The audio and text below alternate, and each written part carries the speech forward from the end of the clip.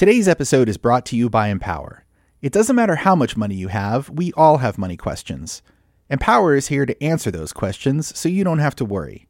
Take control of your financial future with a real-time dashboard and real-live conversations to empower what's next. Start today at empower.com. So on Monday, when the beginning of this crazy week was going down, I was actually up on the hill, guys, with our beloved colleague and Renaissance man, Larry Wright, talking about his new novel, Mr. Texas, which is a reminder.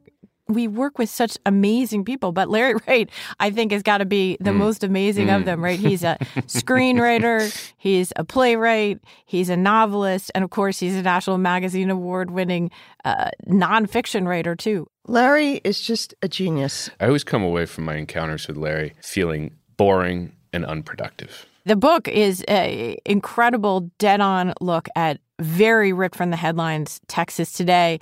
One of the main figures is a speaker of the Texas House of Representatives. And we're having this conversation in the shadow of the Capitol the other day when the motion to vacate against the House Speaker here in Washington was being filed. I thought, wow, talk about fiction imitating life, imitating fiction.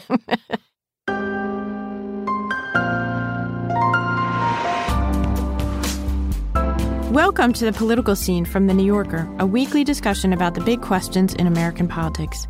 I'm Susan Glasser, and I'm joined by my colleagues Evan Osnos and Jane Mayer. Hey, Susan. Hey, Susan. So, Kevin McCarthy, out as Speaker of the House of Representatives, possibly the most impossible job in Washington today. His fall was swift, humiliating, unprecedented, and in some ways, utterly predictable. Unfortunately, 4% of our conference can join all the Democrats and dictate who can be the Republican Speaker in this House. I don't think that rule is good for the institution, but apparently I'm the only one. I would point out, by the way, it was Kevin McCarthy who agreed to that rule as a concession to get the job in the first place. But let's step back a bit, guys. This has never happened before in American history. It seems like just one person can take down an entire branch of the U.S. government. This week, that person was Florida Congressman Matt Gaetz. If McCarthy was the clear loser, Gaetz certainly felt like he was the winner. Kevin McCarthy is a feature of the swamp. He has risen to power by collecting special interest money and redistributing that money in exchange for favors. We are breaking the fever now, and we should elect a speaker who's better. So if not Kevin McCarthy... For months, Matt Gaetz has toyed with Kevin McCarthy. In January, you'll remember, it took 15 ballots to elect Kevin McCarthy as Speaker, only after Matt Gaetz relented and got the concession of being able to call a vote at any time to remove Kevin McCarthy. That's exactly what happened this week. Evan, didn't McCarthy hand Matt Gaetz the gun with which he used to shoot him a few months later? Yeah, I think you're right. I mean, in the Chekhovian sense, this thing was guaranteed to happen. The gun was sort of lying there. The word, I think, at the top of everybody's list, and you mentioned it, is humiliation. I mean, that has been the dominant sensation in Washington. I think you guys might agree over the last few days. I mean, he's been sort of politically defrocked. It's not the end of his career as a congressman, but you do have to go back to the 19th century. In fact, I mean, I did find this kind of interesting that not only is he the first person to get kicked out, but he was the shortest speaker since 1876 when somebody died of tuberculosis. So I will tell you that just my sense of him is that there was always something sort of childlike about Kevin McCarthy. You know, people will sometimes talk about the fact that he sort of seemed to be play acting. But what I'm actually getting at is something a little bit graver, which is that he was living in a world of no consequences. That's how he operated day to day. He would promise anything to get out of a jam. He would say, yes, we're going to do this. He agreed to allow himself to be removed by a single member proposing to vacate the chair and putting it to a vote. And ultimately, this is a case of his first encounter, really, with accountability. Well, it's interesting that, to frame it as accountability when someone like Gaetz is taking names and taking numbers. But you mentioned history, Evan. Let's talk about that for 1 second, because this is a historic moment here. Once again, we've sort of crashed through one of the perceived kind of no-go zones in American politics, Jane. It's not only the shortest speaker since 1876, it's the first time since 1910 that there was any kind of effort to put a vote like this on the floor, a motion to vacate the chair. Back in 1910, Joseph Cannon defeated the motion to vacate and actually went on to become one of the most legendary and powerful speakers of the House. In fact, one of the main House office buildings today is named for Joe Cannon. I don't think anybody's going to be naming any office buildings after Kevin McCarthy anytime soon. So, Evan, why does McCarthy say that this happened? Well, I mean, the most immediate precipitating fact in his telling is that he made the decision to keep the government open. He sided with Democrats in doing that. And as he would put it, that put him then on the path of confrontation with these 8 members of his own party. Where do you think this falls down in the history of recent dysfunction, right? In some ways, it's not only been predictable since the start of Kevin McCarthy's tenure in January, but really, if you look at the last 3 Republican speakers of the House, you had McCarthy, you had John Boehner, and you had Paul Ryan. So where do we classify this sort of unprecedented act? I mean, it's unprecedented is the word we keep using. I just remember when I joined a newspaper, you were never supposed to use the word unprecedented because you could almost always find, if you looked carefully, a precedent. But in fact, we're at a point where we are seeing a level of dysfunction that is pushing through the barriers historically. And, you know, I mean, I guess rather than naming a building for McCarthy, he might get a plaque next to Scaramucci. He's kind of the Scaramucci of speakers, almost the shortest one in there. As you say, Susan, this is something that is not a one-off. It's been building. This is the 3rd Republican speaker we've seen basically to face an uprising and rebellion from the right flank.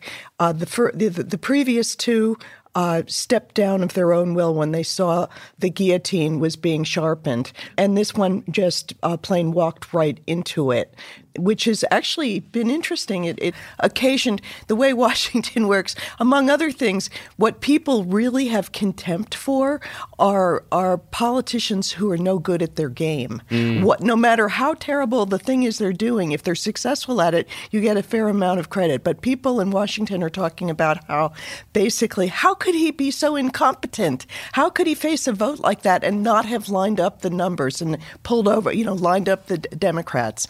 He was an incompetent speaker in every way. It was clear that he was going to be ousted, and he wasn't prepared, and out he went. But I think it's interesting to think of it as accountability, because in a way, what I see is something sort of different, which is just that this right flank, they cannot be satisfied. There is no speaker that will be okay for them because they don't actually have policy proposals. They don't really want something. What they want is to tear everything down. This is a great point, I think, about sort of the chaos caucus, right? And is that ultimately the goal? That's sort of what you're saying. Yeah? It is. I mean, in some ways, it even goes back before these 3 speakers. If you take a look, if you're stepping way back, for 40 years or 50 years even, there's been an assault from the right on the idea that government does good. And what you're looking at are people who don't want government to succeed. They want to oppose the very idea of what Congress does, call it the swamp, basically not compromise, not make policy, don't go to committee meetings. All they do is go on television and attack government. They've succeeded at what they want, which is showing that government can be made dysfunctional. I mean, Susan, you know Congress. You literally edited a newspaper about Congress. So what did you make of the ouster? Well, I think it's sort of an example of the revolution ultimately eating its own, right? And that we have sort of more and more performative displays of outrage, right? You had the Newt Gingrich revolution. That's what happened when I was working on Capitol Hill at Roll Call newspaper in 1994. Republicans take over Congress for the first time in 4 decades. And it's essentially an assault on the establishment at the time and changing the rules, basically eliminating sort of lifelong tenure for committee chairs, which was the core of how Democrats ruled Congress for many decades. Newt Gingrich comes in, he blows that up. He has a bunch of young acolytes, including people like John Boehner. They're the revolutionaries, but they stay in power long enough, and then they become ousted by the next generation of revolutionaries. And I think that's part of the story here, is that the cycle that Republicans have gotten themselves in, because this is a Republican story. That's the other thing that I think we really have to talk about. It's very much about the nature of Republicans today, and in particular, this very radicalized conference of Republicans in the House of Representatives. Remember that a majority of them stepped over the shattered glass of the U.S. Capitol on January 6, 2021, and voted to go along with Donald Trump's sort of fever dream about a rigged election that wasn't rigged. And so, that's the kind of caucus that we're dealing with here. And so, Evan, Jane was making this point about can anyone run the Republicans in the House of Representatives today? Can anyone get to 218? Or are we actually just looking at the breakdown of the Republican majority in the House, that it just doesn't work? Yeah. I remember actually it was a Democrat who made the point that there is a sort of structural downward spiral built into the current Republican rhetoric, which is to say that if your theoretical objective as a party is to make a government that does less and less and less, that is an unbounded process, meaning it can go on essentially forever because the government is not going to vanish. Whereas Democrats are in the opposite position, whereas if their sort of core commitment, their basic project is to try to create a government that does more things more effectively, then that is something in which they are evaluated based on the success of that. And so that is in its own way is a check on their ability to get further and further out of the ordinary bandwidth of politics. Because if you promise that you're going to do something and it doesn't happen, then eventually you sort of regulate your behavior and become more normal. You're not seeing that on the right. What happens on the right is that eventually, as you say, and this has been one of our most durable rules on this show, is that there is always somebody who is more radical than you are. And it goes along, of course, with the redistricting and the gerrymandering of these districts. So if you look at Matt Gaetz's district, which is the first district in Florida, the most sort of northern and western district in the state, very, very conservative place. His district is what they call plus 38R, meaning it is 38% higher Republican voters. You cannot be a Democrat and win there. And so the only challenges come from the further and further right-wing challenges to whoever the Republican incumbent is. And this is how Gaetz gets in. Well, let's talk about who is Matt Gaetz, because he is, a sort of a TV monger with a pompadour, but he's also has real aspirations, right? He seems to be using this campaign against Kevin McCarthy to possibly launch a campaign for governor in his home state of Florida. Evan, who is Matt Gaetz and why is he doing this? Well, it's useful, I think, to go back and look at his origins and his first run. I mean, he comes out of a political family in Florida, which is ironic. He sort of positions himself as being the ultimate enemy of the establishment. Well, actually, his father was a major figure in the Florida State Senate. He was the president of the Senate at one point not too long ago. Matt Gaetz kind of came up through jobs in politics. The father was known as Papa Gaetz, and Matt was known, once you hear this, it's hard to unhear it, as Baby Gaetz. And, his father made his money running a for-profit hospice company, nice. Which is just worth lingering on that for a second. But I think what's really important is that when Matt Gaetz then finally kind of makes his way up through these minor political jobs and runs for office for the first time, one of the very first things he says in his first advertisement is, and I'm just going to read it here because it's so important to hear it. He says, "I'm running for Congress because we can't trust Washington. We can't trust the spineless politicians." And then the narrator comes on and gives what I think is almost like a caricature of the contemporary right-wing message. Conservative Matt Gaetz will fight to pass open carry, kill Muslim terrorists, and build the wall. So he was, in his own way, a kind of distilled, concentrated, thick extract of what the Republican message had become by the time Donald Trump came into office. I mean, I just wanted to add that he's not just a nepotism kid, kind of, basically. He's from a wealthy family. He self-funds. He puts in $200,000 of his own money, and there's a kind of a playboy rich kid kind of fooling around at it aspect of him as he comes into office. Matt Gaetz, I think more than almost anyone else who came in during the Trump era, kind of symbolized what this new era of all Trump, all the time politicians would become in Capitol Hill. He was famous for going on Fox News and sort of being Trumpier than thou as a way to make his name and to get attention during Trump's presidency. He has continued to sort of flaunt his relationship with Donald Trump. He told reporters that he was speaking with Trump throughout his successful, as it turned out, coup against Kevin McCarthy. So is this Trumpian style in American politics, is that part of the story of what's going on here, Evan? I think on some level you have to recognize that they were both the outgrowth of this underlying, and I know we're using a lot of sort of biological metaphors here, but there's this sort of underlying primordial soup that created Donald Trump and created Matt Gaetz. A kind of, to use Cassidy Hutchinson's great term, she described Gaetz as an unserious politician. I mean, it's a very gentle way, but it captures a lot. It captures this basic contempt for the job that they have run for and ultimately won. And so, yeah, I think we should talk about the question of whether Trump changed Gaetz. But I think the fact that Gaetz even existed at all is partly the story of how Trump came to dominate our politics. Jane, one thing that Gaetz has in common, of course, with Donald Trump is that he's been the subject of multiple scandals and investigations. He's called himself the most investigated man in the U.S. Congress. Kevin McCarthy has suggested that that's actually one of the reasons behind this coup against him, that Matt Gaetz was mad at McCarthy for allowing an ethics investigation of him to continue inside the House. What are the allegations, Jane, against Matt Gaetz? Well, he's been accused of trafficking with underage girls, basically. The Justice Department investigated him and did not bring charges, it's worth saying.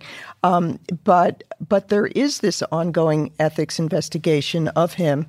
From what I can tell, he is personally furious with McCarthy. So you have to believe there's some very personal thing going on here. And I would not be surprised if it was this. I mean, he's like a locker room guy who goes around boasting about, the women that he's had sex with, and he's shown pictures to people in the house, and he's now married. But I mean, he's acted, in a really vulgar way. Not that usually gets you an ethics investigation, but that investigation in the House is ongoing.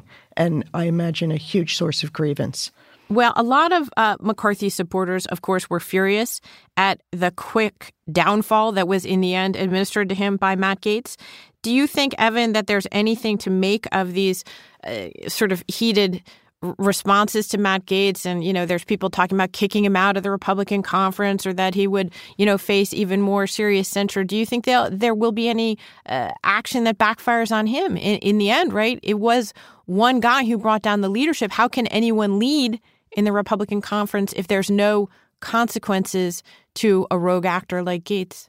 Well, it's telling to me that, I mean, historically, when you looked at the impeachment, for instance, of Bill Clinton, that it was Newt Gingrich who ultimately suffered the greatest consequences. He was the architect of that effort. So there is some history in which when you do something that kind of violates the even the flexible appetites of Washington, sometimes the system kind of rejects you. And it's possible, I mean, I just noticed Newt Gingrich himself, actually, who is still, after all, talking in politics and still has a decent sense of where the Republican Party is.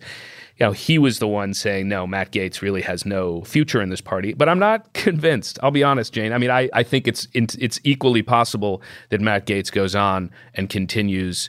And if it wasn't him, it would have been somebody else. I mean, I think you have to say he's been very wily. He is dangerously irresponsible and cynical and a total attention getter. But he is not a fool. He knows the rules of the House, and he has used them very ably to pull off something that really was an incredible coup. Of all the sort of commentary I've read about this, one of the things that I thought was most interesting was an interview with Theda Skocpol. I don't know if you guys saw this. Yeah. She's a political scientist at Harvard. And what she's describing all of this as is the natural sum of the Tea Party movement. And what she says is that people didn't understand something about the Tea Party movement. Many people looked at it as a movement about economics, where working class people were saying that they were ripped off and they wanted, to cut government spending and all that kind of stuff. She says it was never really about economics.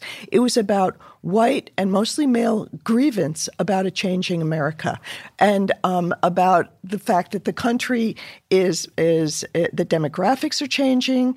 The status of being a white guy in America was not just a sure thing anymore because there was more equality for women and for people of color. And so basically what she's saying is that the people who ran on Tea Party platforms were never going to be able to satisfy the base.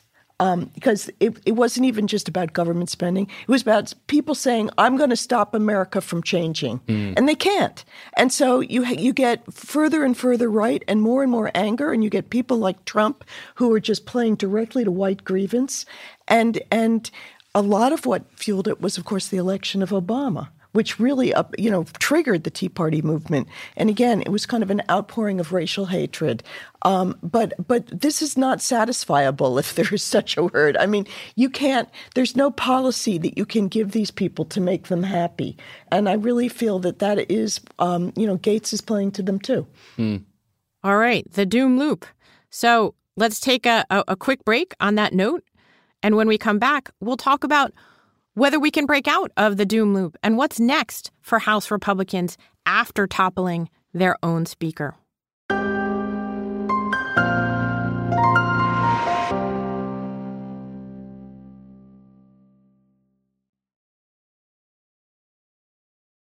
So we talked a little bit, guys, about Trump, but actually Donald Trump literally jumped into the middle of this House Speaker race, very unusually, with a middle-of-the-night tweet endorsing his longtime ally, Jim Jordan, in the Speaker's race. Right now, the contest is between Jim Jordan of Ohio, Steve Scalise, the current majority leader from Louisiana.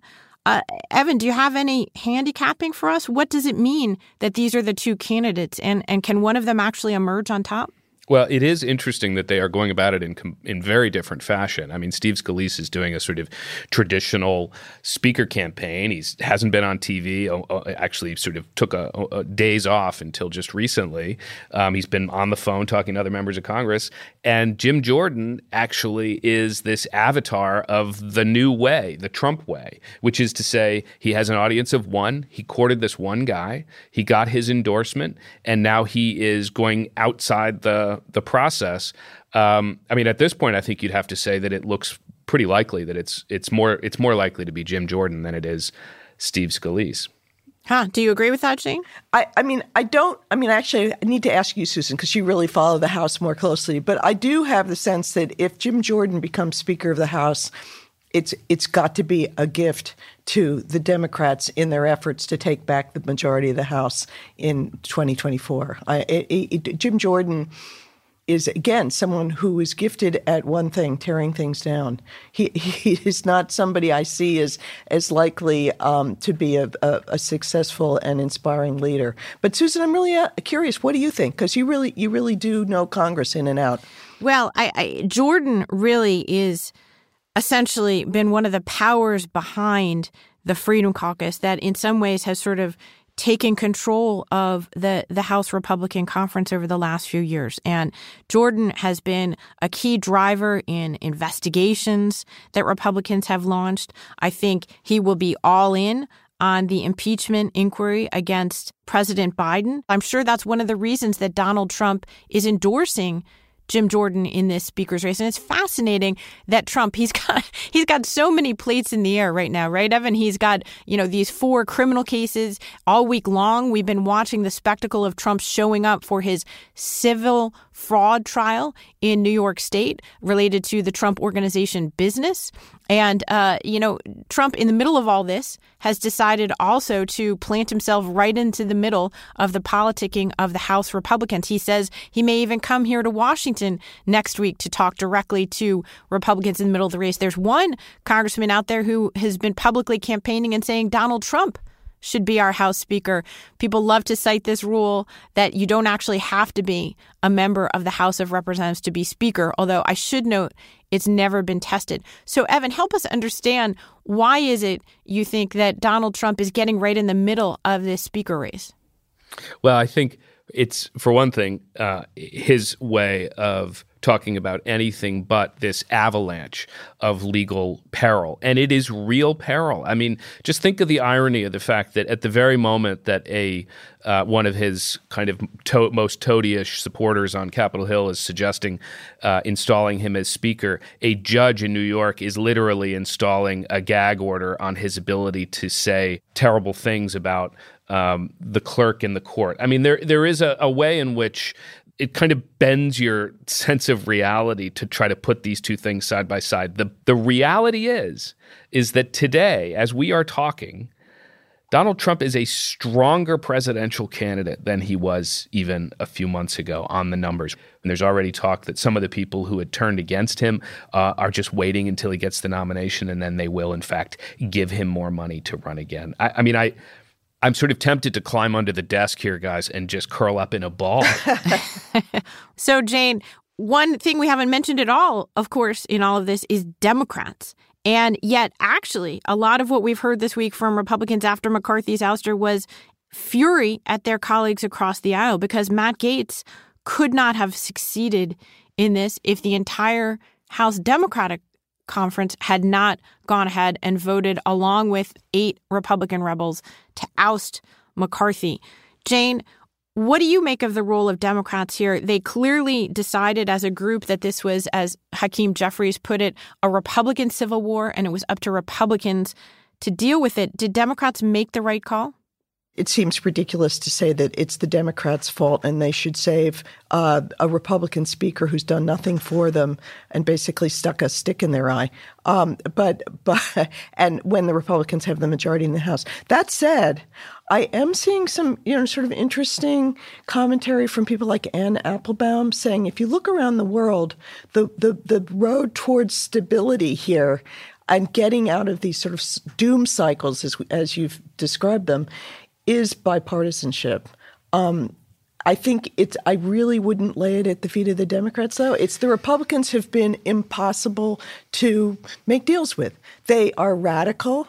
They are nihilists. They're not acting like people who are, participating in government in good faith. So there's no partner there for the Democrats right now. But you could, in some better world, you can imagine there might be some sort of bipartisan way out of this. Right now, it just doesn't exist with these particular people. I get the sense that, as high-minded as it might be to say that we need to go high at this moment, I was reminded this week, Mark Leibovich quoted the great Jim Carville line that he said, when your enemy is drowning, go ahead and throw him an anvil. Well, the politics of this might even play into a theme we know that Joe Biden is going to run on again next year, Evan, right? Which is this idea of Republicans are extremists. They can't be entrusted to run the government because they can't even run their own caucus. Exactly. I mean, I think this week is just the most eloquent demonstration of that argument, and it's part of the reason why you haven't heard one peep out of Biden. I mean, there's no reason for him to wander into this thing. Just let it play out. I mean, I think it goes back to one of the first things we talked about on here, which is that for a long time, there's been this strange feeling that our politics is a land of no consequences. You can say anything. You can start an impeachment of the president on the basis of no evidence. And then somehow you imagine that if you're Kevin McCarthy, you're going to come back and get Democrats to support you and rescue you from your own caucus. No, actually, sometimes, occasionally, very rarely, the laws of physics still prevail. Although I do think it's important to close on a note of actual consequences, because there are real consequences to this. One thing that has leapt out to me is the extent to which Ukraine aid, for example, is now entirely up in the air as a consequence of Kevin McCarthy trying and failing to placate these rebels who also have embraced Donald Trump's skepticism about U.S. support for Ukraine. It's been a marked political shift, Jane, and now, we're talking about something really consequential. In many ways, this has been the most important foreign policy initiative of Joe Biden's tenure. And now, just because of the turmoil inside the House GOP, it's not even clear that the U.S. support for Ukraine can continue for the rest of the year. And it is one of the only really substantive differences between Steve Scalise and Jim Jordan. Jim Jordan is openly opposing Ukraine aid, and Scalise is supporting it. Yeah, I'll mention something. It sounds like, I know I'm self-parody here, but an insight from the Chinese side of this is that months and months ago, the PLA, the People's Liberation Army, internally came up with an assessment of what they thought was going to happen in the Ukraine war. And one of the key things that they predicted was they thought Republican support in the U.S. House of Representatives was going to dissipate enough that the U.S. would not be able to sustain its commitment. And that has been a key fact in how China has actually thought about its own strategy. And it's bizarre to think that on this one, they may have been right. Well, look, let's just say this, that Vladimir Putin is watching all of this very, very carefully. And it just reinforces, I think, something that's already been apparent, which is he has zero incentive to end this war in Ukraine until he waits and sees what the outcome of the U.S. election is next November. The only point I just was going to make, Susan, before was about what's happening with Trump right now. Yes, he's very strong if you look at political polls. But it seems to me in some ways his rhetoric is becoming increasingly desperate. Yes, frantic. And that he's, screaming for attention, which I imagine is to distract people from looking at the trials. He's doing one thing after another in order to try to keep people from looking at what's happening inside this courtroom. And one of the things that happened for Trump this week was a blatant defeat. He withdrew a case that he had brought against Michael Cohen, his former lawyer.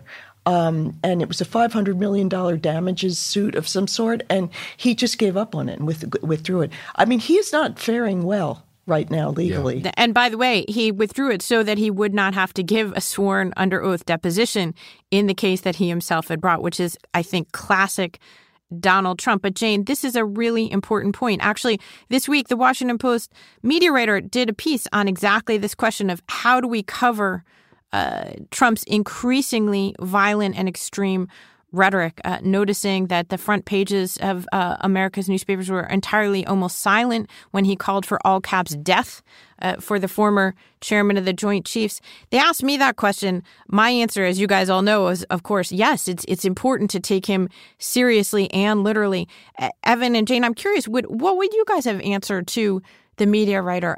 Are the papers failing to cover the news of Trump because we're just overwhelmed with news of Trump? I mean, I think there's such a double standard about the way they cover, Trump's utterances and Biden's utterances. If Biden says anything that's even slightly off script, everybody jumps on him and says, "Oh, he's demented" or whatever.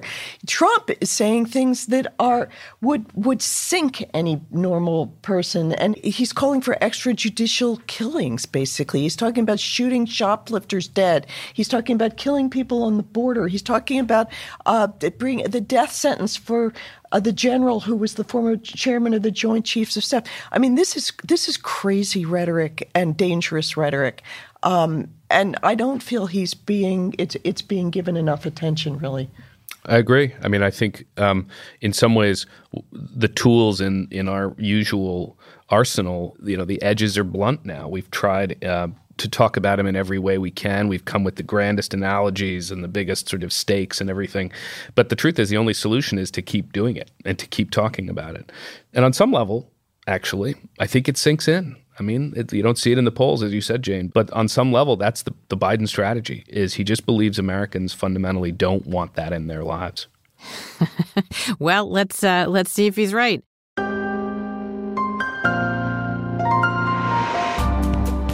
This has been The Political Scene from The New Yorker. I'm Susan Glasser. We had production assistance today from Alex D'Elia, Dan Richards, and Gianna Palmer.